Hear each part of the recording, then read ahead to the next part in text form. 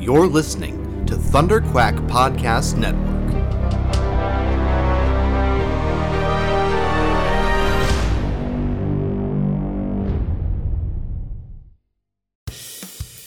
This is the Thunderquack Podcast, the official podcast of Thunderquack Podcast Network, where anything can happen. So strap yourselves in and hold on to your butts. It's Thunderquack time! Hello and welcome back to the Thunderquack Podcast, the official podcast of Thunderquack.com, which you can get early every Tuesday over at patreon.com/Thunderquack, just like our Patreon producers, Brian Murawski and JJ Samuel. Or you can wait and get it late every Friday on podcast services across the galaxy. I am one of your hosts, Michael Cohen. And I'm your other host, Amanda Conkin.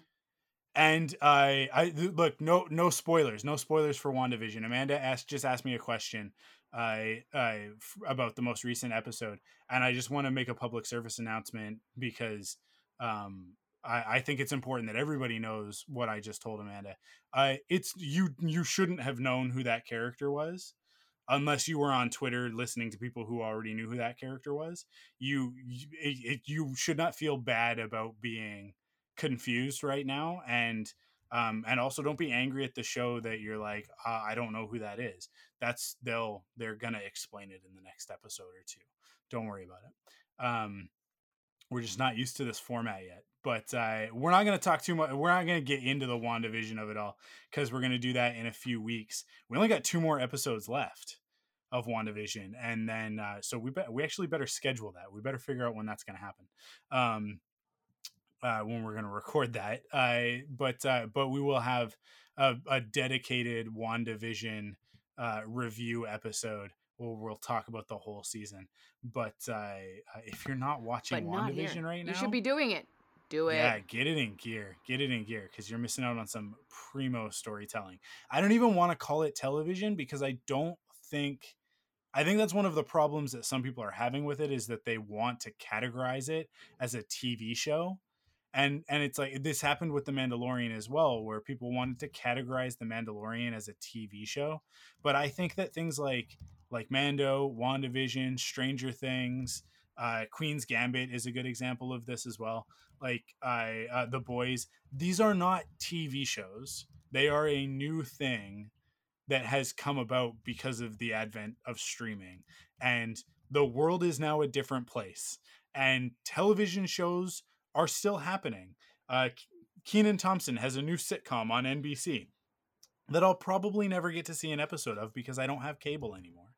And unless it is on Netflix, or I mean, it's probably on Hulu in the States, but we don't get that stuff up here. But those shows still exist that follow the television format, like formula, I guess. And have those act breaks because of commercials and all of that stuff, and they're built as you can start this show from any point in the season. That stuff still exists, and that's TV, but that's not what WandaVision is, and it's not a movie either. Like it's the closest thing it is to existing media is like the TV miniseries from like the 70s and 80s, and that kind of died off in the early 90s. But it's like even then it's not that, because those were generally pretty awful. And they're using like movie level storytelling to tell like long form narrative, and it's a whole new thing. So being upset that a character was introduced, or I guess reintroduced to us at the end of the season, and not knowing who that character is, it's like if this were a Marvel movie, it like this would just be the third act reveal, right? Like in Black Panther, it's when we see Killmonger in the suit, in the Black Panther suit, right? Like Right. he's like, oh, so now we know they're gonna fight, right? That's basically where we're at right now in this. It's when Obadiah Stane is like looking at the Ironmonger suit for the first time, and we're like, oh, Iron Man's gonna have to fight that. Okay, cool. That's where we're at. Just Right.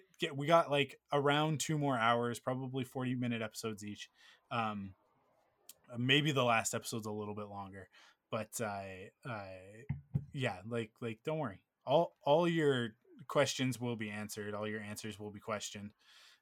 It'll all be fine. It's the MCU. You can't get this far and then start doubting them.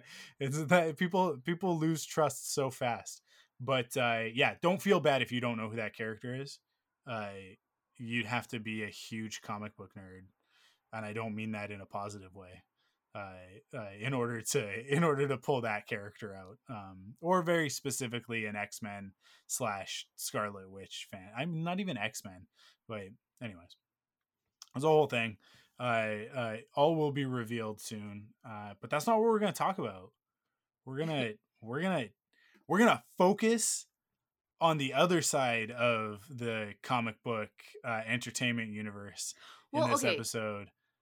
Yeah. Well, before we go there, I feel like we do have to hit the spectrum of things to talk about. And I do, whenever we come onto this, I don't have anything to actually talk about, but I do just want to like complain into the void about having found all of Once Upon a Time on Disney Plus last week and deciding that I wanted to watch Once Upon a Time because I had started watching it when it was like originally airing and I had watched the first season and then I had like sort of stopped watching it. And I sort of know a few things that had happened. That was the right Upon a Time. instinct, actually. But this is my problem is that I've now gotten through the first season of Once Upon a Time and I'm having a real hard time getting through the second season. And I was like, this is exactly what happened to me last time. Yeah, and I just, walk away, Amanda. It's a real walk bummer. Away. Is that what I should do? It's an abusive relationship. Walk away from it. Walk away from it. But like it's not going to get better. It's not going to get better. Really? He's not going to leave her. You know what I mean? Like to use the abusive relationship. Like this is a married man that keeps saying they're going to leave their wife. He's not going to leave her. That Once Upon a Time is constantly going to flirt with the idea of being a good story, and it's never going to deliver on it. It doesn't. And every once in a while, you're going to get like these little glimmers of hope, and you're going to be like, "Oh my God, Captain Hook is such a cool character. I love this show again." And then very quickly, you're going to be like, "He's not enough to make up for the rest of this nonsense." But okay, here's the thing. Why is this happening? Robert Carlyle is great. He's fantastic. So watch Stargate Universe again. And he's through the, you know what? Maybe that's the solution to all my problems. That is the solution. Look, Oscar Isaac is one of my favorite actors on the planet. That doesn't mean I'm going to make myself watch X-Men Apocalypse ever again. Ever again. Because I did it once and it hurt. It hurt. It hurt both as an X-Men fan, but even more so as an Oscar Isaac fan, because it is the one movie that I can point to. It is the exception that proves the rule that he can't make a bad movie, right? That I love him in everything that he's in. And when they put him in that purple Ivan Ooze outfit, it breaks my heart and I can't stand it. But like, hey, he's not the only one that got done dirty in that movie, because they also put Olivia Munn in the perfect Psylocke costume. Yeah, she's great. And she trained her ass off and learned to use that katana. And she's in like a grand total of 3 minutes of the movie. And she does one thing that's mostly a CG shot anyways. like Bryan Singer is a criminal and should be locked up for legitimate reasons. But in the course of that there's the Clerks animated episode where they're in court or whatever, and I can't remember the context of why they're in court, but at one point they're making their arguments or whatever, and somebody says something about the Padre, about episode 1, about Phantom Menace, and they're like, Phantom Menace is awful, and then somebody objects, and maybe it's the judge or whatever that goes like sustained or whatever. The pod race was pretty cool. But I don't know why that immediately came to mind. But because if Bryan Singer were to actually stand in front of a judge for the literal criminal acts that he has committed over the years, I wouldn't put it past a lawyer to just bring up what he did to the X-Men franchise and just be like, look, I know that this has no bearing on the case as it stands because he's just a horrible person that should be locked up. But also I'm just going to go ahead and say, sorry, my printer is freaking out and making a bunch of noise. Oh, I wondered. It wasn't until you said that it was something about a printer I didn't clock that. So I'm going to turn it off. Sorry about that. He's like a lawyer could basically say like, just as like character reference, like he deserves to go to jail for what he did to the X-Men. Anyways, that's the bad side of the MCU. So not the MCU, but Marvel. So it's like Marvel has made mistakes too before we get into the DC stuff that we're going to get into. But yeah, don't hurt yourself with Once Upon a Time. It's not going to go anywhere worthwhile. Okay, it's not. I promise you, Amanda, it's not. I will say that there's no pot of gold at the end of this rainbow. Okay. I mean, have you watched all of Once Upon a Time? How do you like most of it? Most of it. I think that Crystal and I checked out when she turns evil. Oh no, don't. I don't even want to know who it is you're talking about for turning evil, but what I think I figured it. It's all anyways. For me, you figured it out because you already know, and when you got to that part of the story, you would have seen it 2 seasons before it happens. Yeah. I guarantee it, because like they telegraphed the hell out of it, and then it was not worthwhile. And I think that was where Crystal and I went like, we're good. It got to the point there were 12 episodes on the PVR, and it was like, are we ever going to catch up on this? No. Okay, I'm canceling the recording thing and deleting these because we're never going to watch it.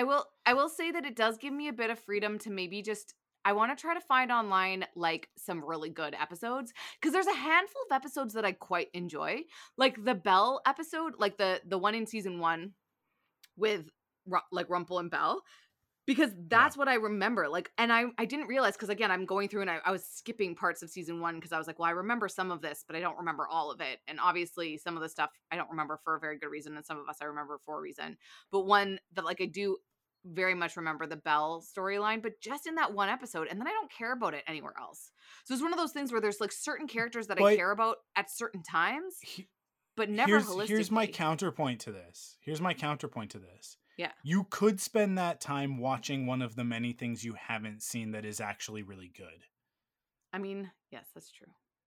Like, you haven't watched Star Wars Rebels. That's true. And I mean, that's fair. It's Star Wars Rebels is fantastic. It's got a couple of rough episodes in it, and you don't have to get through the first season, but you just have to watch the first season knowing that it's going to evolve into something more in the second season. But the journey is well worth it on that one, which is the opposite of what I'm saying about Once Upon a Time, which starts off with so much promise, even though it just ripped off the whole premise from Fables, which is what we really want. Like, that's actually, I will say that's what I actually want, is I want Fables, man. That's what you actually Fables want. Is so good. And look, if you've never read Fables, then Once Upon a Time is probably great. It not great, but it's probably at least good. And you enjoy it, and you watch it and not be super upset about it. But if you have read Fables, then it is offensive at points. Because they are just like, we're going to steal this from Fables because Disney owns the rights to it to make a show about Fables. But we refuse to actually make Fables. Like, Once Upon a Time is it is an abusive relationship to engage in that show. Look, I get what you mean, because I was feeling that today, where I was like, I had gone into it being like, okay, Amanda, you're gonna give it another try. Like, why did you not finish the show? You liked it, and then I watched it, and the exact same thing has happened the first time I watched it. Going to continuously put actors you like and characters you love into scenarios that make you want to rip your hair out. And then they will do things in those scenarios that make no sense. Yeah, that's fair. All the while, the special effects are horrendous, just awful. Even at the time, they were bad. I am and, sort of and like by watching today's that being standard, like, they are unacceptable. why would you CGI entire sets? Yeah. Like, have them build some of the walls. Come on, guys. Like, it's a TV series. You can't, no matter how, I know that you're Disney. You still don't have the timeline to CG this appropriately. Like, it's a TV series. Once Upon a Time is a stepping stone to other stuff. And I think in the history of media, it's got its place, because it definitely showed Disney that there is an adult audience for this content. Yeah. And it's the reason why we now have live action remakes of everything. Like, these things That's go fair. hand in hand. That's If fair. if Once Upon a Time weren't so popular, those would not have happened with the speed that they did, where we started all of a sudden getting one a year. Right? And like the Cruella, we didn't talk about the Cruella trailer that came out, but the one thing about Once No, Upon a I don't Time know that I do, there's that much to talk about yet, but that's all. Yeah, There's go a ahead. Cruella trailer that came out. That's Yeah. the end comment. But I will say that the thing about Once Upon a Time that is semi enjoyable is seeing Steveston from every single angle. Like, where you're like, oh yeah, Vancouver. Yeah. Good old Yeah. Steveston. Anyways. Okay, well, thank you for that. Was my only sort of like airing out grievances in between, and I figured we're straddling from Marvel, and then we're gonna go into DC, and I feel like I wanted to stop over at Disney all the way. It's just that little detour into Star Wars land where I tell you yet again, just watch Star Wars Rebels. The thing about Rebels is that, like, the first season is, I think, 12 episodes. Maybe it's 13. The second season is 22 or 24. The third season is around the same as that. And then the last season is, I think, 19 episodes. It's a little bit shorter. So, like, that's all of it. It's like 100, it's maybe 100 episodes. I don't even think it's that. Like, and they're 22-minute episodes. Like, you will breeze through Star Wars Rebels so fast, and you will be glad that you did, because by the end of it, there is a specific dynamic. There are 76 episodes of Star Wars Rebels, of 22-minute episodes.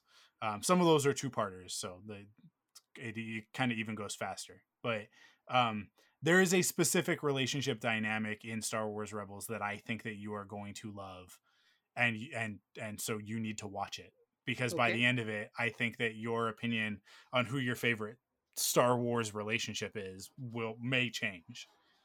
All right. Well, so that's, you that's need like to watch a big. Rebels. That's a tall order. Okay. All right. Yeah. Well, and I've never really said that to you before, because I want you to haven't. watch it and I want you to discover it. But if it's the thing that I gotta say in order to get you in there, then I'll say it.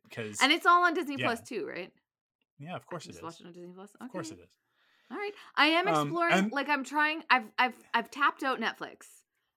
I've reached the point where I'm just rewatching The Office on Netflix, and I'm like, I don't even enjoy The Office that much. Like, it's fine. I like The Office, but it's like not my go-to, because I reached a cap on how much Archer I could watch. Like, I haven't quite made my way. God. I haven't quite made my way through the latest, like the. You just made me feel like season? nauseated just saying. Like, you watched that much Archer? That can't be good for you. I watched almost all of Archer, but like I'm in the space season, and it's not the best. Oh wait, no. I have, to be fair, I've really only seen the first 2 seasons of Archer, but man, that's something that I wish that we could just leave in the early 2010s. But Archer was so good. There are certain episodes of Archer that are just the best. There are some great things about Archer, but I don't know. It's just I don't want to get into it. Like, I don't want to get into it. We don't have to. It's just that, like, there's certain things that I watch while I'm on my lunch break, and it used to be Friends, but then I know that it's a lateral move. Like, I have Crave TV. Friends is still available to me if I felt like watching Crave, but it requires me to access it through my cable box, and I just am less inclined to do that. So now that it's not on Netflix, I don't really have anything to watch like over lunch. and I can only watch. Is your Friends so TV many a times. smart TV, or do you have a Chromecast? Yeah, both of those things, and I know that I can stream my Crave, yes, but I haven't set it up, Yeah. and in the meantime, I'm just gonna like twiddle my thumbs about it. But yes, I could get the Crave app. I realize that that's an option as well, but anyways, the purpose is that I don't want to watch anything else on Netflix right now. I feel like I've tapped out Netflix, so now I'm going over to Disney Plus, and that's how I fell into the Once Upon a Time hole because I was like, Yeah. what series are on here? Because I've seen of all the things too. I'm kind of like, I don't think that this is normal. But maybe it's very normal for me that like I've seen like everything on Disney Plus, like except for the No, you series. haven't. Like all of the no, I know I haven't actually. I'm being hyperbolic, Yeah. obviously. But like like for normal people, like people who are not uber nerds, you go onto Disney and you're like, "Oh, there's all these movies that I'd been meaning to watch or that I've heard of." But for me, I'm like, I've seen all of these movies. Like I think I haven't seen the original Fantasia. But I don't know. Anyways, I digress. I feel like I really took us on a long little journey into Disneyland. No, it's but it's fine because if you're looking for things to watch on Disney Plus that you haven't watched yet, I have a list for you, I and know not all of DuckTales it is is on Star there. Wars. I know. Yeah, There's I because have you ever watched Gargoyles I did as a child. I don't remember as a it. kid? Yeah. Yeah. So I could I Um, mean I could rewatch it, but I like again I like I did at some point in time watch it. I don't like really remember it obviously. And also if I you saw that the started, X-Men is on the like yeah, X-Men's on animated. I there did as well. remember So the is the old animated series, 90s yeah. Spider-Man. Actually, almost all of the animated Spider-Man stuff is on Disney Spider-Man Plus. is the last thing that I'm going to watch. I just No, I'm just not saying, my like, it's favorite. all there. Yeah. I think the only one that's not there is the MTV, the CG one, and then Spectacular Spider-Man is on Netflix, but or So at least it is in Canada. you know what the ill-advised decision I almost made this weekend, but I didn't follow through on it, was to rewatch the Fantastic Four with Jessica Alba. I was very tempted because they had all the X-Men movies together, and I was like, "Oh, Fantastic Four." I do not remember for the life of me the reboot. I remember watching it, like the one with Jordan Michael B. Jordan, yeah. Michael B. Jordan, yeah. I was gonna say Jordan B. Johnson. Is that a president? Nope. I don't know. Lyndon B. Johnson, I think, is a Maybe president. that's anyways. Because I was like, Michael B. Jordan. That sounds like I'm just confusing Michael Jordan with somebody else. Surely it's Jordan B. Johnson. Anyways, so I don't know why I had to explain. Like it was fine. You fixed it for me, but yet Yeah. I still went through. Anyways, and then I also just super random, but again, like in animated realm, one of the things I'm trying to do is figure out like more animated television because I'm trying to just like see the scope of stuff. And I'd been wanting for a long time. Weirdly, Miraculous Tales of Ladybug and Cat Noir show up on my Yeah. Pinterest a lot, and I was like, what is this show? And so I watched the first episode, and it's super cute, but it's a kid show. But I did like it. It's Yeah. super weird to watch cartoons not in the original language because they're animated. So like it's French, so it's like animated to French. You need to watch it in French or else it's weird. Yeah. I don't know, but that's just my own personal opinion about cartoons. So, but it was cute. It was like I can imagine it being an enjoyable thing. I don't know if your girls. Yeah, watch it. Miraculous is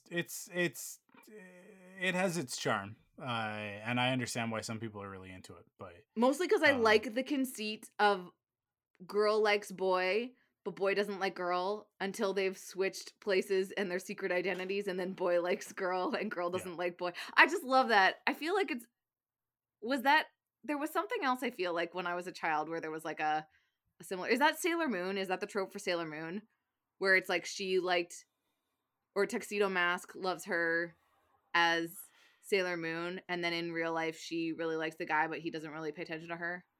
Or am I misremembering that? So yes, Serena is in love with Tuxedo Mask, as is Ray. In the first season, they both love Tuxedo Mask, and they both want to date him.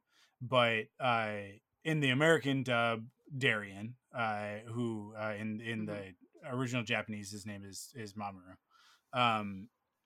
He's a jerk. There's no other way to say it. Yeah. He is a jerk, and he is specifically very mean to Serena, Usagi. But at a certain point, at a certain point they realize who they actually are, and then she is in love with Mamoru. But there's a brief moment there where like he remembers who he is, because he's actually Prince Endymion, who's the Prince of Earth, and she's the Princess of the Moon, right? Princess Serenity.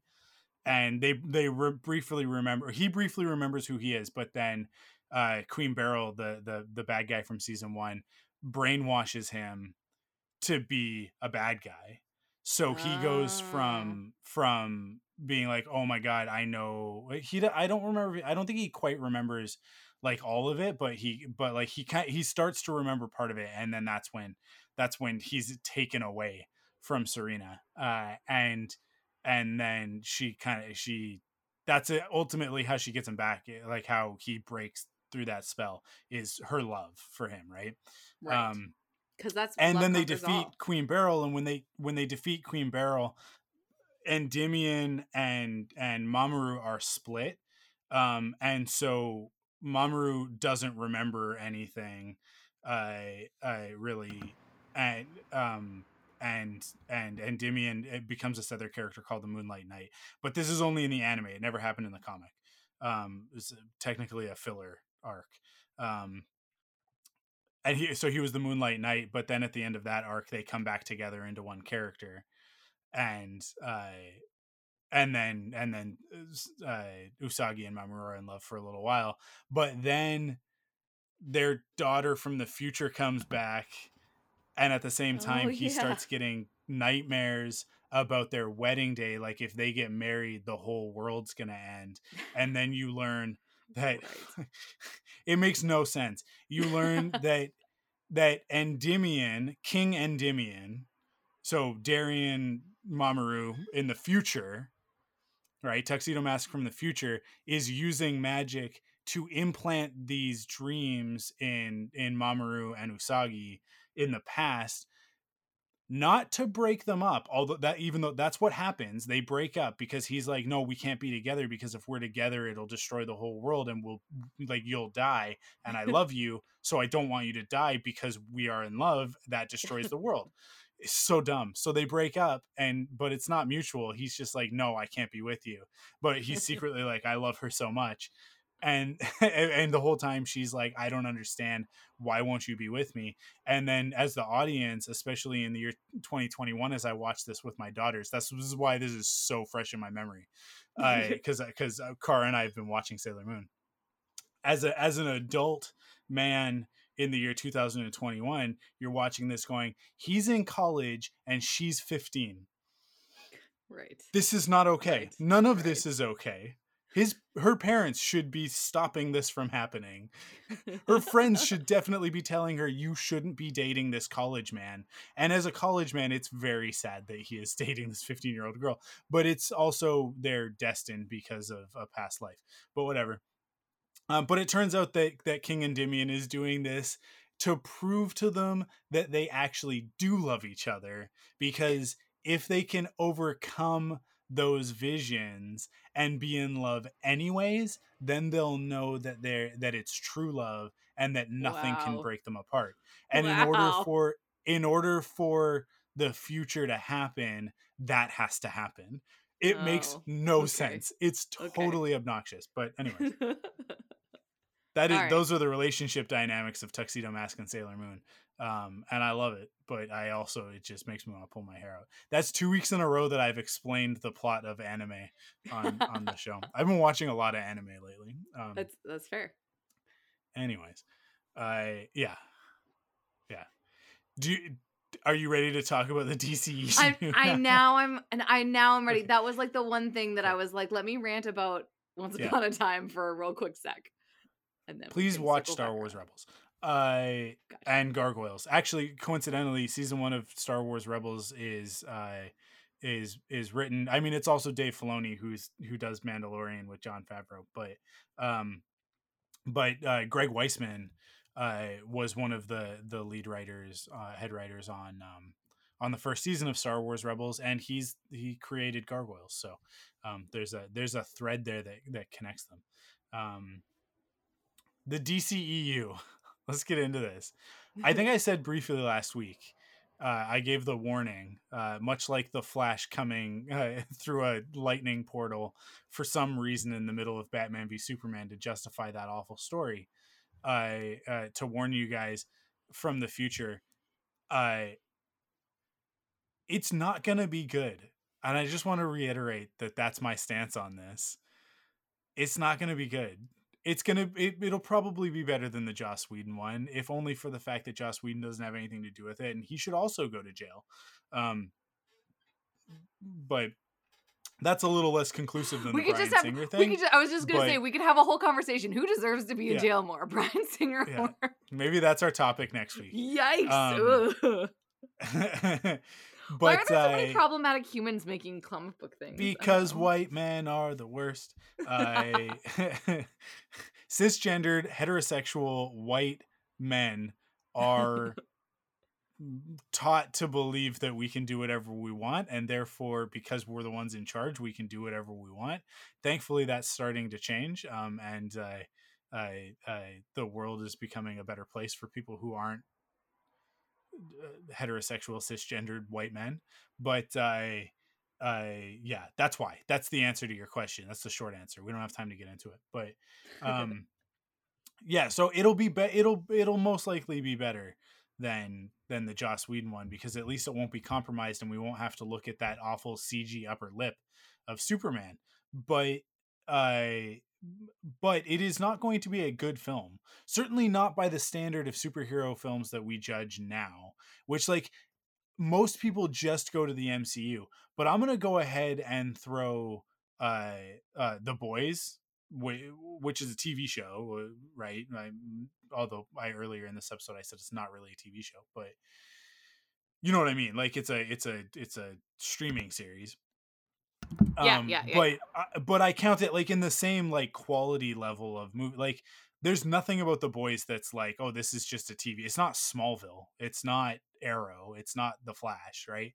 Like, it's not what's a Marvel example? I don't Shield, Agents of Shield, right? Like, there you go. Like, The Boys works on a cinematic scope.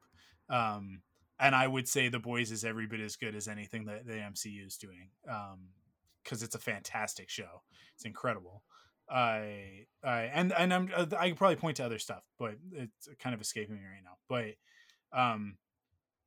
Justice League is not going to be. It's not going to hit that mark. It is not going to jump that hurdle. It's gonna run straight into it, and the hurdle is going to smash and like splinter into a million pieces as it does, but because I'm sure that we're going to be thoroughly entertained by it. But when the dust settles, I think we're all going to look at each other and go, yeah, that was Zack Snyder's Justice League. It's not that far off from Batman v Superman. Now, having said all that, I know that, Amanda, you claim to like Batman v Superman. I assert that you're confused. But thanks for that. Thanks.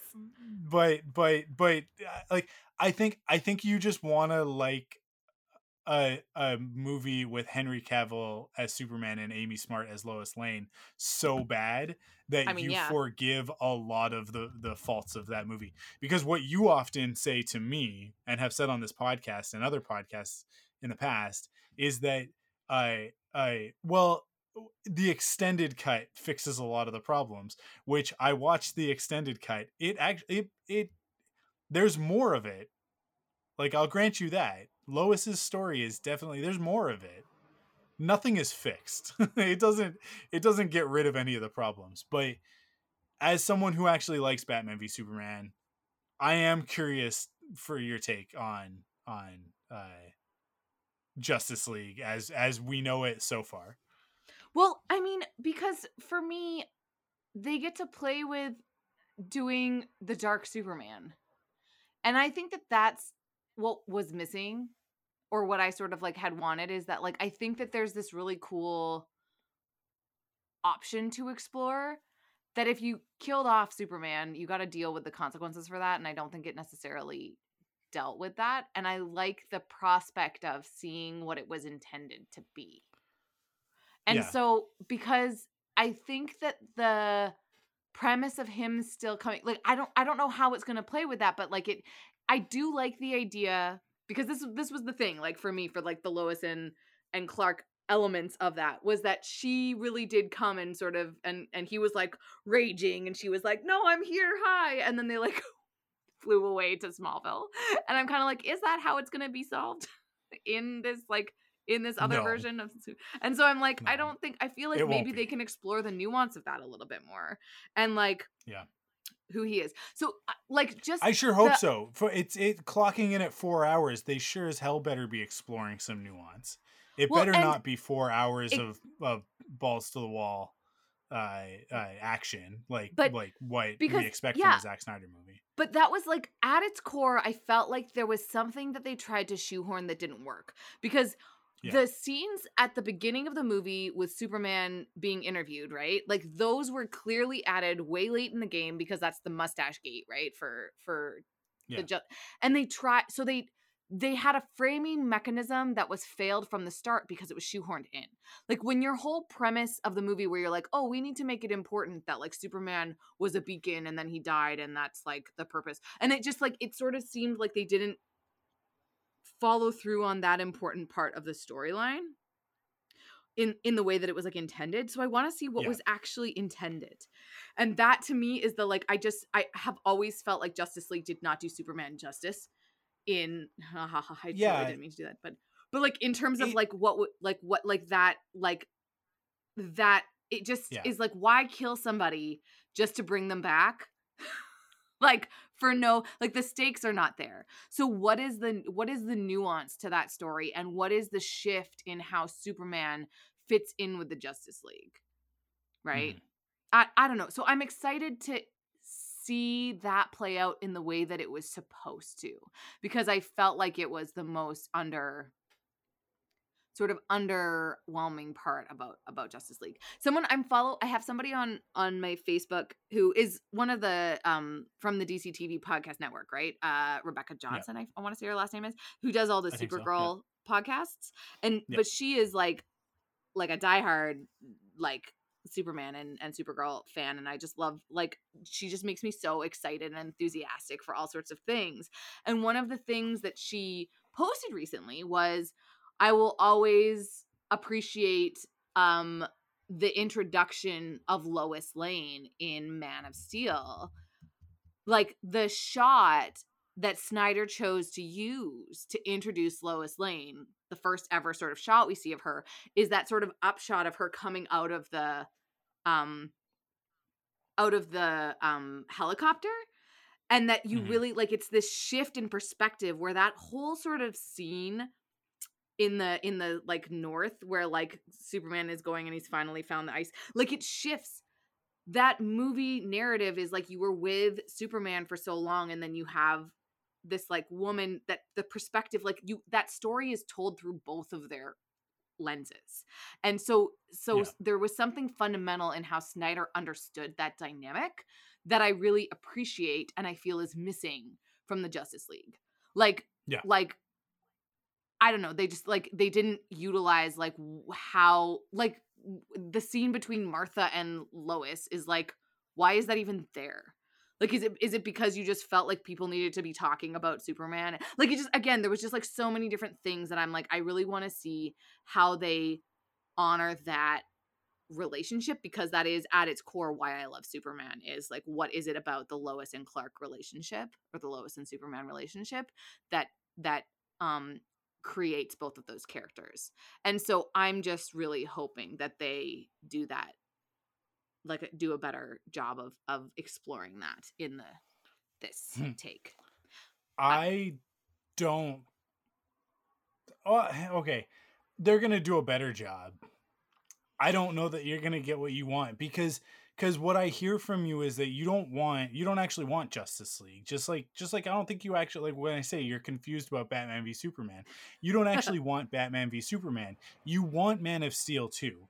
And so do I. I mean, like this is why I think that, like, I can understand this, because I think you and I like Superman for a lot of the same reasons.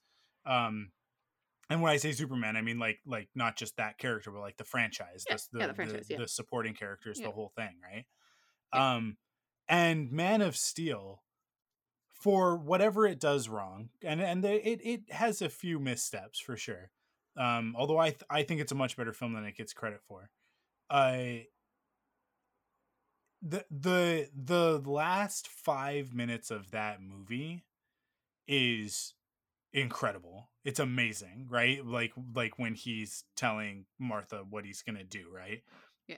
And he's on the bike and he's got his tie and he goes in and she's like, welcome to the planet, all that stuff, right? And he's got the glasses on and it's like, okay, now we're here. Yeah, now we get to do now it. let's Now tell we a actually Superman story. Yeah. Yeah, like okay, you did your origin story. It went horribly wrong, but he did what he had to do at the end of it, and now he'll never cross that line ever again. Um, and then you start Batman v Superman, and you're like, well, we never did our follow up Superman story, so I guess we'll establish really quick that everybody thinks that Superman's real nifty. Except for like these few people who are like, Superman's an alien that killed everybody. So, okay, so we're conflicted on Superman then. We don't have a clear okay, all right then. Yeah, and also like we went dark with Superman, so Batman's gonna have to be like an actual bad guy for most of this movie in order for this to work. Is everybody cool with that? No, we're not actually. I This notion that Batman has to be darker than everybody else around him is actually like, that's a fundamental flaw of the way that the character's been written for the last 20 years. But that's cool. You guys do you. Ben Affleck looks really great in the role. And so the movie then plays out from that perspective of like, we got to make Batman so bad that Superman already hates him. And this is a Superman that's willing to snap Zod's neck. So he's got to be really bad. Okay, so he brands people with a bat symbol so that those people will be murdered in jail. That's because that's the subtext. It's not even really subtext. There's no subtext in Batman v Superman, because I think that they literally say it like that he brands them so that they like once they're Get in killed. jail they'll the criminals know that these are the worst of the worst, right? So he's basically sentencing them to death. He's judge, jury, and executioner, which is why Clark hates him, right? Like that's really clearly established in those few scenes. Like as I think in that scene where they meet each other, where Clark and Bruce meet each other, right? But then also like Batman, like Bruce has got like this fun little adventure with Diana, and it's like, oh wait, hold up. We're also gonna introduce Wonder Woman in this one. We're also going to introduce Wonder Woman. So it's not really Batman v Superman. It's Batman v Superman as Diana watches them be stupid boys. Okay, that's the full title. That's what I love it. That's what Dawn of Justice actually means.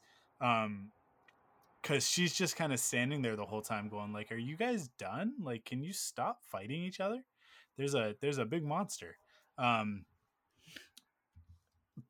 like so the movie is not a Superman movie.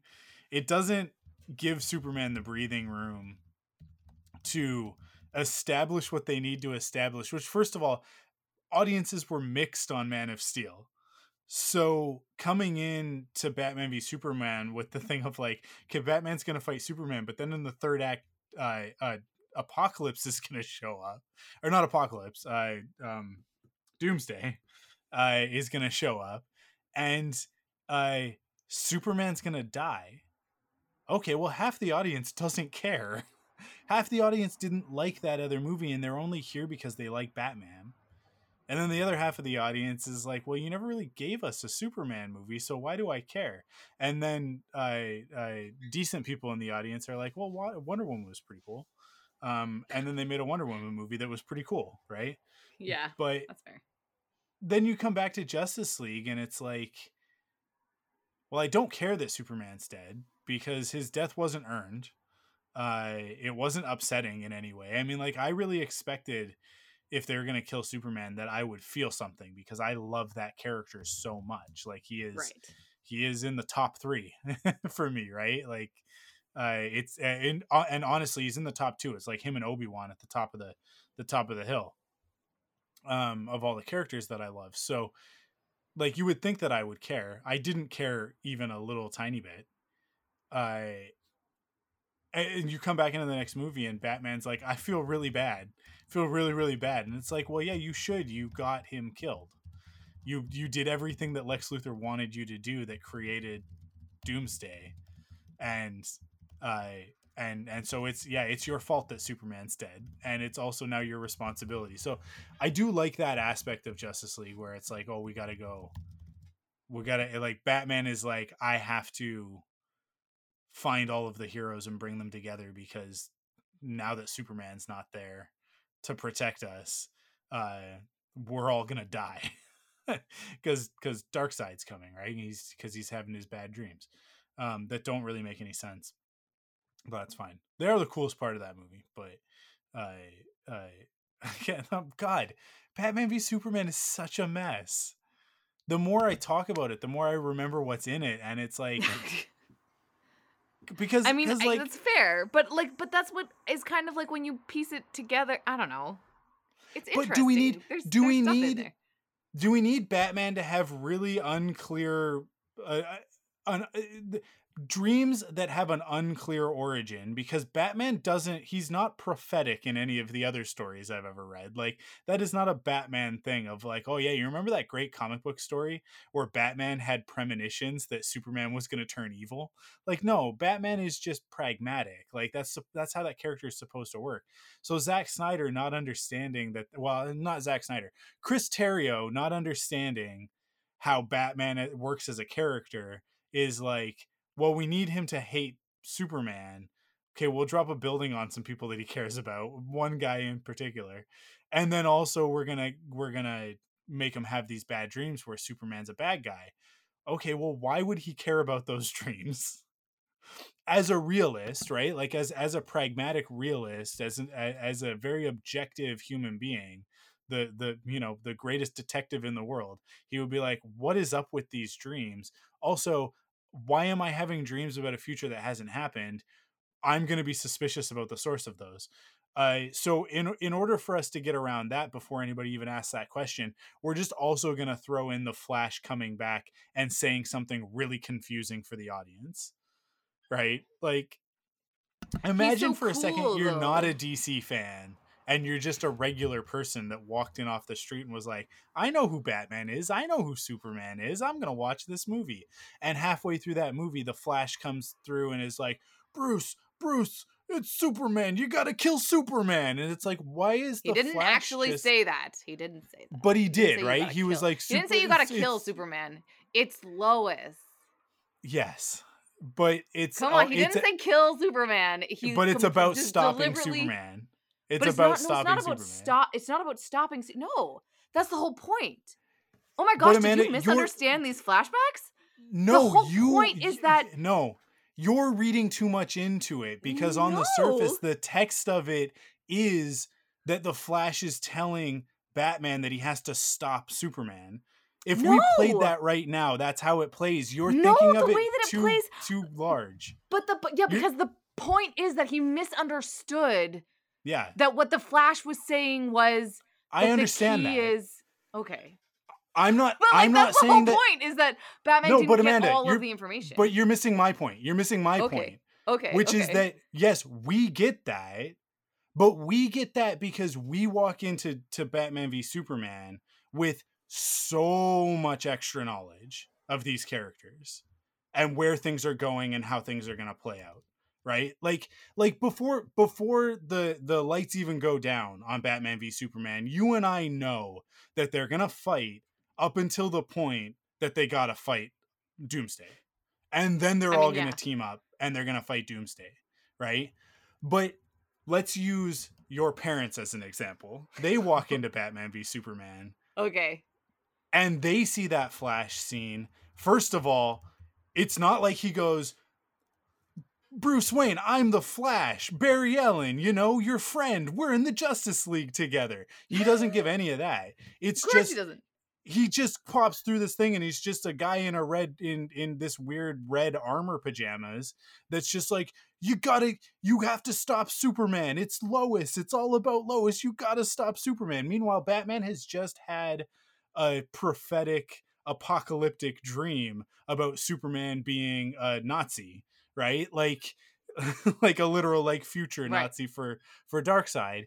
So the context for the average viewer coming into that story, if we divorce the extra knowledge of the DC universe from that, from a strict like screenwriting perspective, an objective screenwriting perspective, the Flash is coming back to tell Batman to kill Superman, and that's exactly how Batman sees it, and so he goes and does it. My point is that Chris Terrio does backflips upon backflips upon backflips in order to contrive these characters into the scenario in which they fight each other, instead of doing what they do in every other iteration of Batman and Superman meeting each other for the first time, which is that they feel each other out from a distance, and then when they realize like, oh wait, oh you're a good guy too, they team up and they defeat the bad guys.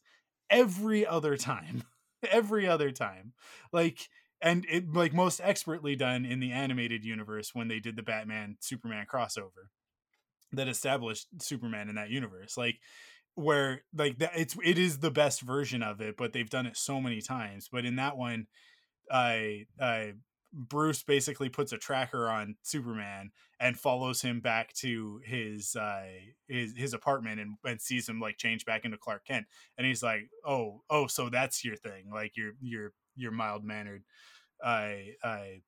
Clark Kent or whatever, and he thinks he's gotten away with it, goes back to his thing, and Superman follows him and is like Bruce Wayne, and he just basically like x-rays through his cowl, or maybe it's the other way around. Maybe he's like, oh, you're Bruce Wayne, and then Batman is like, two can play at this game, and follows him and finds out who he is. But in any case, they do that like sort of cat and mouse thing where it's like, are we adversaries? It's like, I don't like the way you do things, I don't like the way you do things, but it like that's it, like that's the extent of it. It's not amped up to the degree of like, hey, remember when Superman dropped a building on your friend?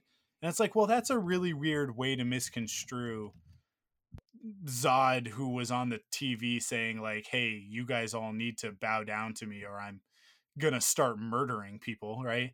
I is like, oh, this is Superman's fault. This is not really Superman's fault. I think he was trying to stop that guy. And he did. and then you have to crank Batman up to 11 where he's murdering people essentially, like, and like maiming them in order to justify why these two characters are going to fight the way that they're going to fight. Because instead of telling a story with those characters, we're bending over backwards to do every single Elseworlds incarnation of Batman and Superman in the same story. Like, we're trying to fit Red Sun Superman into this movie in those flash, but like in the dream sequences. We're trying to do Dark Knight Returns with the armored suit at the end, like, and it's no different. And Chris Terrio also wrote the majority of Justice League. So yeah, I'm gonna say this is one of the reasons why I say you keep using his name, right? He's the screenwriter for it. Yeah, he's the screenwriter. He wrote Batman v Superman. He wrote the majority of Justice League, although the version that we've seen so far is the one that was rewritten by Joss Whedon, right? But he set the scenario essentially, and he wrote The Rise of Skywalker. And the thing that Batman v Superman and Rise of Skywalker have in common, that I guarantee you Justice League is also going to have in common, and that you can kind of tell even just through Joss Whedon's version, is that Chris Terrio, along with whatever director he's working with, I don't think that he's alone on this. It's not like he's like this rogue element that just writes bad movies. Like, the directors are also responsible for it, as ultimately the directors are responsible for a bad movie. Like, that's who's responsible. It's literally their job to make sure that all of these elements work together. But the thing that Chris Terrio does is that he pulls out these what he thinks are going to be iconic moments, right? Like these things that are going to look really good on screen, or these moments that are going to call back to something else, or this reference to a thing, right? And basically puts those on a board and then fills in the gaps. That's how he writes a story. It is so blaringly obvious when you look at Batman v Superman and Rise of Skywalker as like children of the same parents essentially, right? Like what are these, what genetic similarities do these have?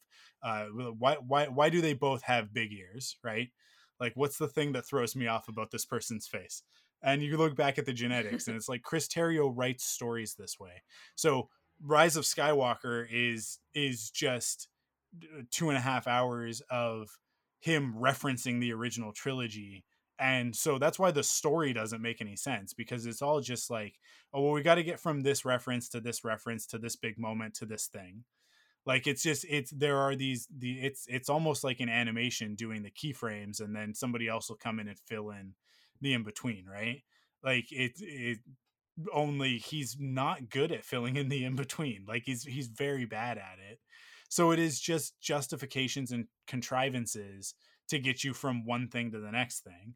And in Batman v Superman, that's like what I said. They wanted to fit Red Sun Superman into it, which, like, look, Red Sun Superman is awesome, right? They wanted to fit the Dark Knight Returns into it. Also, Dark Knight Returns, awesome. I mean, like, problematic. Frank Miller's, there are issues there, but it is a great comic book story of its time. And then we also want to put Wonder Woman in this. Okay, so now we got to establish this character too. And we're also going to set up the Justice League and Flashpoint at the same time with this. Like, like Batman v Superman tries so hard to do what Infinity War was doing, which, like, Infinity War had 9 years of storytelling before it, and however many, 18, 19 movies before it, to draw from, that we could be like, oh, we're in Wakanda now. And it's like, well, yeah, we all just saw Black Panther, and that was a good movie that established this world, so we don't have to spend the time. Whereas, like, Batman v Superman and Justice League are like, we need to explain Wonder Woman, I guess. Like, it just, it's such a, I don't, there's no way that this Justice League movie is going to be good. It's 4 hours long. I think it's actually over 4 hours long. There's no way. It's impossible. It's not going to be good. I know you want it to be, and I feel for you. I don't even need it to be good, though. I just want to enjoy something different. Like, I want to enjoy something that was given to us that I'm like, it could be something different. I haven't read, did you read the Vanity Fair article that was posted today? No, I about haven't. The Snyder Cut. I'm actually realizing we're very topical with this conversation. Had we read the Vanity Fair article that came out today about the Justice League Snyder Cut. I saw that new shot of the Joker, and it was like, we got that first look at the Joker, and I was like, really, do we need to do this? Like really, wasn't Suicide Squad enough? Can we just leave this alone? Like, we dodged the bullet of not having to deal with any more of this actor in this role. But then we saw the trailer, and the one thing about the trailer that I was kind of positive on was like, oh, actually I'm kind of interested to see this Joker now, because we see him. I think one of the things that people miss is the context of that, is that Joker appears to be in the dream sequence. Like Batman is wearing the goggles and the trench coat, right, when he's talking to him. Like, it looks like it's more of the post-apocalyptic Dark Side 1. And if you look at it, Joker is wearing it looks like he's wearing like a doctor outfit or something like that, like sort of like a weird, like, old-timey, like 1930s doctor smock thing. But then he's got SWAT gear over top of it. Like, he's got like a flak jacket that says SWAT on or police or something on the back of it. And he's kind of like, so he's kind of like mishmashed these two things together. And I saw that and was like, oh, well, that's actually, like, that's interesting. Like, I don't necessarily think it's going to be a good part of the movie. It's just like, okay, that's cool. Like, at least Zack Snyder is delivering on the, like, novelty of his storytelling, which I always think he does a great job with. But, like, is the only redeeming quality of Justice League is, like, well, I mean, like, the armored Batman looks cool. Like, that's awesome. That fight is really fun to watch. It's frustrating to watch, but it's also, like, the choreography of it's really cool. Of Superman flying and using powers and stuff like that, and Batman nullifying it and stuff. but the story is dumb. So it's like I see it very similarly, where I'm like, well, like there will be some cool stuff in this movie for sure, but uh, I there's just no way that Zack Snyder telling me a story for over 4 hours is going to be bearable. You know what I mean? I mean, it I just, would really I love it will if say, Zack Snyder could make a 90-minute movie. If he could tell me a 90-minute Superman, Batman, Flash, Wonder Woman, I'm saying those as individual things. Like if he could cut away the excess and just tell me a tight 90-minute superhero story, I feel like that would be a great movie. But for some reason he thinks he needs more time, and it is definitely the killing blow on this stuff for me, or it's like that's not going to help you. so I will say, I think that the thing that is interesting to me, and again, this Vanity Fair article about the like the Snyder cut, is that like there really was, and I didn't realize this, like just how little the movie reflected what it was supposed to actually be. Yeah, for sure. Like, I don't know. I just think, again, and I haven't, like, I've literally just sort of like scanned this article a little bit, but like it just, I don't know, like they're like everybody's leaning into this sort of like Snyder cut being like a completely different thing. And I know that you're like, it sounds like you're not feeling that. I no Amanda, don't misunderstand me. I don't think that this movie is going to resemble Joss Whedon's. Like Joss Right. Whedon's movie is a compromised hot piece of garbage, divorced from Chris Terrio's bad writing, Right. right? Okay. Like that aside, Joss Whedon, who did Avengers and Avengers Age of Ultron, which I think are both great movies, and that I'm removing from the problematic issues of Joss Whedon as a human being. Yeah. So we have to compartmentalize a lot of things in this conversation. And Joss Whedon's Justice League has really no bearing on my opinion of what Zack Snyder's Justice League is going to be, because I don't think like they're comparing them. I don't think is fair, Right. because like I said, Zack Snyder's will be a better version, but that doesn't change the fact that I do not think that Zack Snyder making a 4.5 hour movie is going to benefit anybody other than Zack Snyder and HBO Max. Right? Like Right. like this is not going to be a masterpiece, and there are people out there who are going to claim that it is instantly. Like sight unseen, they're already claiming it to be a masterpiece. Not to mention the whole like toxic nature of the release the Snyder cut movement, which was horrendous and was like the worst of the worst under the rock,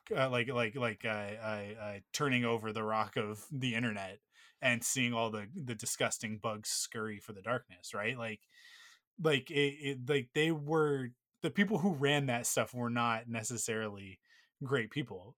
And people will always go like, oh well, but there was this fundraising thing. It's like, yeah, cool, I'm happy for that fundraising thing. Like that's great. I'm always happy when groups come together and fundraise for a good cause. That's awesome. It doesn't change the fact that the majority of the people that were using the hashtag release the Snyder cut and that were part of those communities were doing very toxic, very horrific things to people on the internet. And you know, as it is always, to specifically to women and minorities. So you know, like it's just like it's all kind of tangled up in that. There's nothing clean about this, and people want to, I think Warner Brothers especially, and Zack Snyder want to sanitize the story, and so any articles that we read about it are going to be about, well, this is the true vision, right? And it's like I am super happy for Zack Snyder that he gets to release his true vision, and I think that despite anything else about how this has happened, you have to admire Zack Snyder for the tenacity that it took to make this happen. Because as much as the fans were a part of it, and I think definitely like cracked that door open, it was Zack Snyder standing on the other side of it with a battering ram ready to Right. smashed the door off the hinges the second that there was an opportunity, right? So Right. like, I think that he deserves credit for that. I also think that Ray Fisher deserves a lot of credit for Warner Brothers caving and releasing the Snyder Cut. Like, I think that the immense pressure that he put that studio under to Be to like, put this hey, out there, there's something different. Yeah. yeah. But I mean, like, ultimately, like I said, this benefits Zack Snyder and this benefits HBO Max, which, like, there's not really anything on HBO Max yet that makes it worthwhile, and it's a moot point for us because we're in Canada. But Right, because we get all the other things somewhere different. So yeah, it's all kind of either we don't get it or it's just going to be on Crave anyways, right? So, or on demand or whatever. So it's like this whole other thing for us, but HBO is looking at HBO Max and they want it to be what Disney Plus is. It is not Disney Plus because they launched HBO Max without The Mandalorian, right? They right. weren't ready to do it. They launched it anyways. They thought that Friends and the rest of the library, the rest of the catalog was going to do it, and it hasn't. Like, and um there's just nothing undeniable on it yet. I think that Justice League is going to be the first thing for them, but it's a movie. So I don't like I think that's why there was the conversation about, like, let's break this into a mini series, because at least then we'll have people for, if we release it right at the end of one month, then they'll have to pay for the second month. Right. Like, because these are the kind of Right. conversations that executives have. And they've got stuff, they have stuff in the hopper. I mean, like, there's a Green Lantern series that's in, I think it's either in pre-production or it's in production now, but that's may or may not be part of the DCEU. I mean, like, that article today said, I think one of the big takeaways was that there's a reveal, or like a character that shows up at the end of this movie, like an introduction to a superhero that's going to blow people's minds. And I think that that's a lot of hyperbole. I think that's a lot of studio speak for, we're going to introduce you guys to our Green Lantern. Oh, Which we okay. already Well, knew. fair. We Yeah, already yeah. knew from the time that Joss Whedon took over that one of the things that got cut was the Green Lantern. That like they one of the first things I Right. think that Zack Snyder may have said, or I don't know how it got out there, but it got out there very early on, of like, this movie is totally compromised because in Zack Snyder's version, the Green Lantern shows up, and ain't no Green Lantern in Joss Whedon's Justice League, not even a hint of it. So yeah, and I mean, we've already seen a hint of that Green Lantern in a year ago. We saw it in the Crisis on Infinite Earths crossover event. So back in the days of Arrow. Can you believe that was a year ago? It feels like a lifetime. So crazy. I mean, everything feels like a lifetime ago Yeah. when it was just a year ago, but yeah, I get what you mean. But yeah, so like, it just, there is just no way that any of this is gonna be it. Here's the other thing at the end of the day, and we'll talk about this last thing and then we'll close it out. Ezra Miller is still the Flash in this movie. Right. And Ezra Miller, a problematic person that punches people in the face and just gets away with it scot-free, and nobody holds him accountable for it, which really bothers me. Because it's clearly an indicator of some other issues that we're just ignoring. On top of that, like, his version of the Flash is just a bad impression of Sheldon from Big Bang Theory, in just an awful Flash costume. So, like, I'm not interested in seeing him do that again. I definitely am not interested in watching him do that exclusively for 2.5, maybe 3 hours, because that tends to be how long these DCEU movies run. That said, they already got my ticket money for this Flash movie regardless, because they just revealed 2 days ago, I think, that Supergirl is going to be in the Flash movie. And they revealed it by releasing this video of the director. Oh shoot, what's his name? I had it in front of me, and then I think I scrolled away from it. Muschietti is his last name. I can see that. Yeah, sorry, I don't know. I can't. Yeah, Andy Muschietti Muschietti. I don't know. But they released this awesome video of him talking to Sasha Calle, who is the actress that's going to be playing Supergirl in the DCEU. Now, there's a reason why this is awesome. Supergirl is a great character, and I'm just excited about Supergirl being included in a story, and I'll support that. But B, and maybe more importantly, this is not the kind of casting that I think anybody was expecting.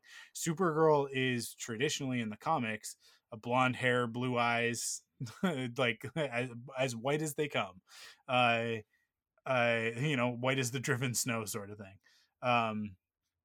And this is a Latina actress, so that's a new take on Supergirl, and one that I am very interested to see happen, and a direction that I think is really cool and really interesting. So yeah, I mean, like, I just think that that's awesome, and I want to support that. I don't know anything about her as an actress. I don't know if she's any good. She's been on The Young and the Restless for 3 years. Interesting. But I don't know. I think that's kind of cool. yeah, I don't know. I mean, obviously, she's beautiful. Like, there's that component of it. I think she's gonna look great in the role.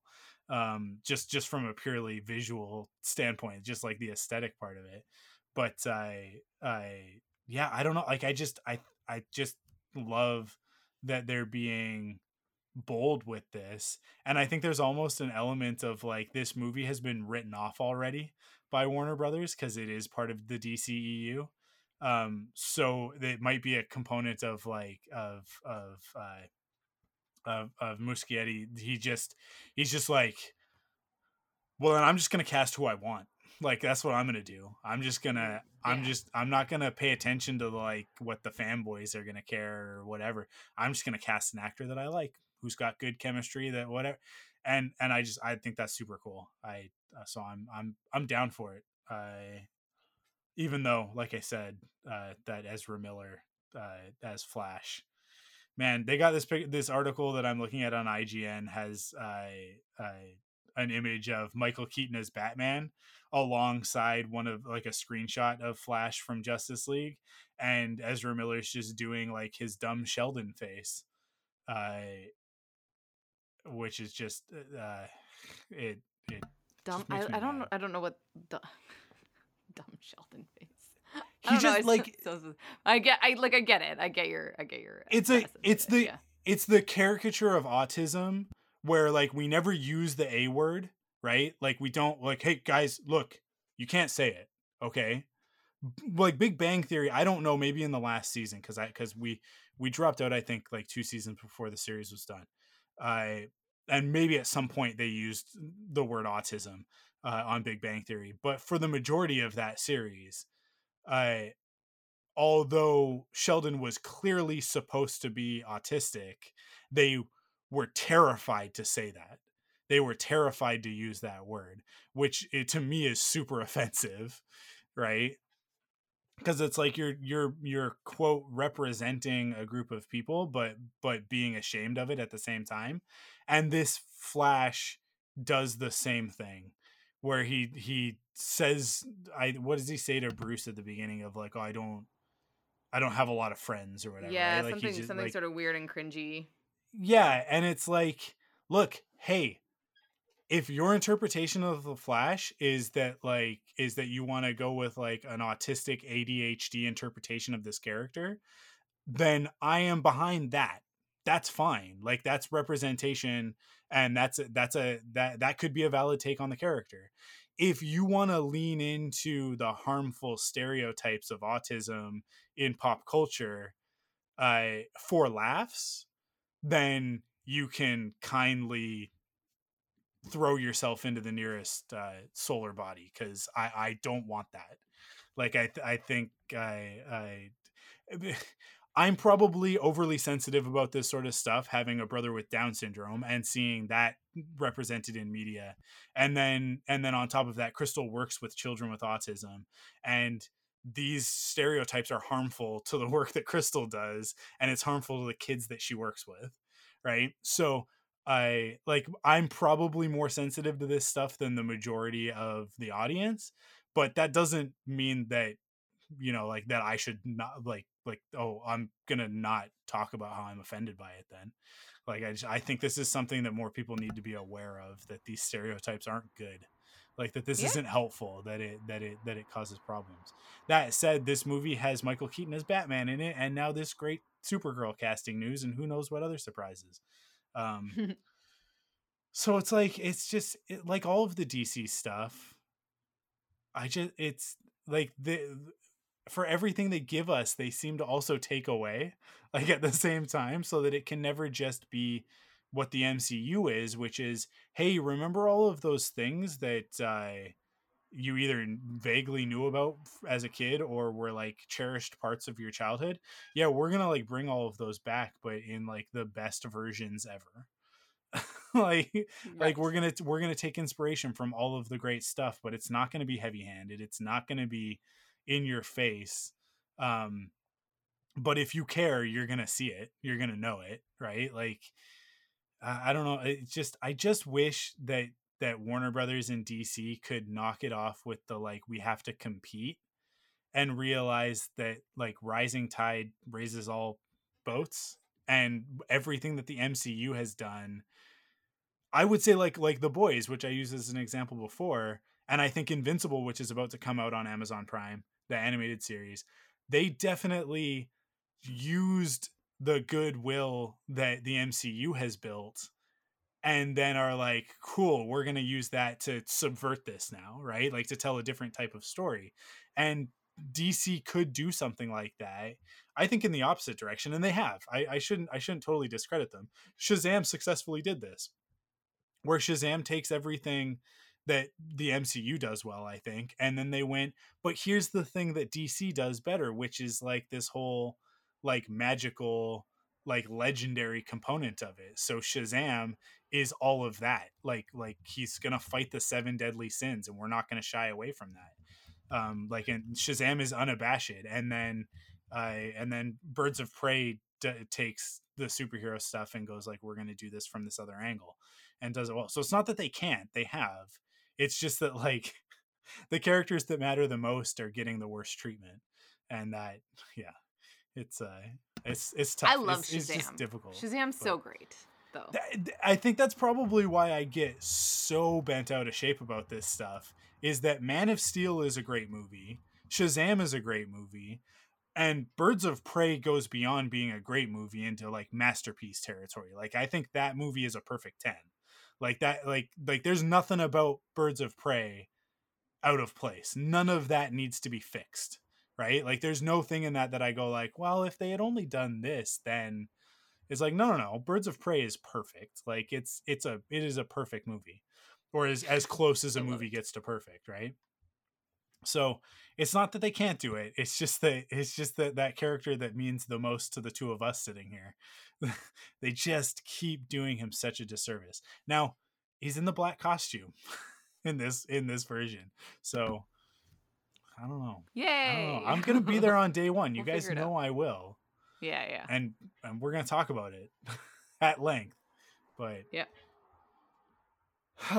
that's That'll it. be good. That's all I got. That's all I got in the tank. I'm done. Here you go. Me too. So I'm pleased that we chatted about. I feel like it was a good spectrum though. Of we covered Marvel, Disney, and DC. So the rainbow of nerddom. Yeah, well, that's the Thunderquack brand, right? I think that's Right. That's definitely if you want to boil us down to 3 things, it's I mean, like if you're including Star Wars in the Disney stuff, but Marvel, Star Wars, Disney, DC, and anything that might be tangentially related to that. But cool. That's it. That's it for this episode. Thanks for listening to me. I did a lot of ranting on this one, but I kind of expected that to be the case. Same. Love it. You guys can feel free to tell me that I'm wrong and dumb, and I'll tell you that I disagree vehemently with that. And that's always. Just feel free to email us. Yeah. Email us your thoughts. Like tweet at us or leave it on the comment on Instagram or whatever. thank you for joining us on that journey. And look, hey, it's not like we got that long to wait. When does it come out? We're like 2 or 3 weeks away from Justice League. Wow, right? that's crazy. Yeah, I guess so. Justice League release date. No, not that one. Sorry. It keeps being tempted, and then it's not. Zack Snyder Justice League release date is you're also telling me October 26, 2017. That's not helpful. March 18th. And it's everywhere. It's everywhere March 18th. It's not just on HBO Max. Like it'll be available for everybody, all like simultaneous release worldwide. So no one will be left out of the conversation, but that also means like no one will be left unscarred by its release. So awesome. Thank you guys for listening. We'll be back next week. What did we decide? We're going through straight through, right? Straight through to the middle of March. We're going straight through until March. So we're gonna skip March 15th. So we're going till March 8th. So we've got 2 more weeks of podcasting. Yeah, and then you're gonna be out the 15th and the 22nd. Yes, I'm taking a 2-week hiatus after that, but you'll get us for 2 more weeks in a row. So let's call it right now. When we come back on the 29th with both of us, March 29th, that's going to be our Justice League review, because that will have given us... how exciting. Yeah. Because that'll have given us almost 2 weeks to watch it, sit with it, possibly subject ourselves to it a second time. Although, man... How do you rewatch a 4.5 hour movie? Like they have not easily. I do it. Yeah, well, how do those of us with kids do it? I don't that even is know. Fair. I don't even know how I'm gonna watch it the first time, because I gotta figure out like.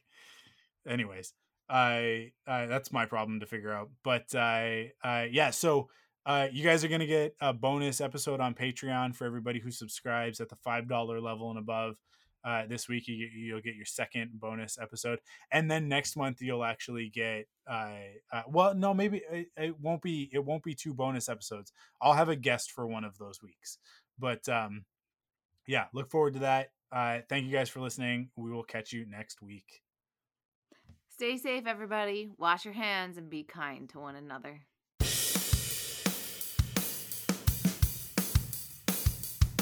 Follow the Thunderquack Podcast on Twitter, Instagram, and Facebook by searching the Thunderquack Podcast. You can support us in 3 ways. First, by heading to the podcast service of your choice and leaving a rating and review. Second, by going to store.thunderquack.com to pick up some merch from your favorite podcasts. And last but not least, by heading to patreon.com/thunderquack to kick in with your monthly pledge of support and get cool rewards like early access, ad-free episodes, and extended episodes. The Thunderquack Podcast is the official podcast of thunderquack.com. Head to thunderquack.com to discover more great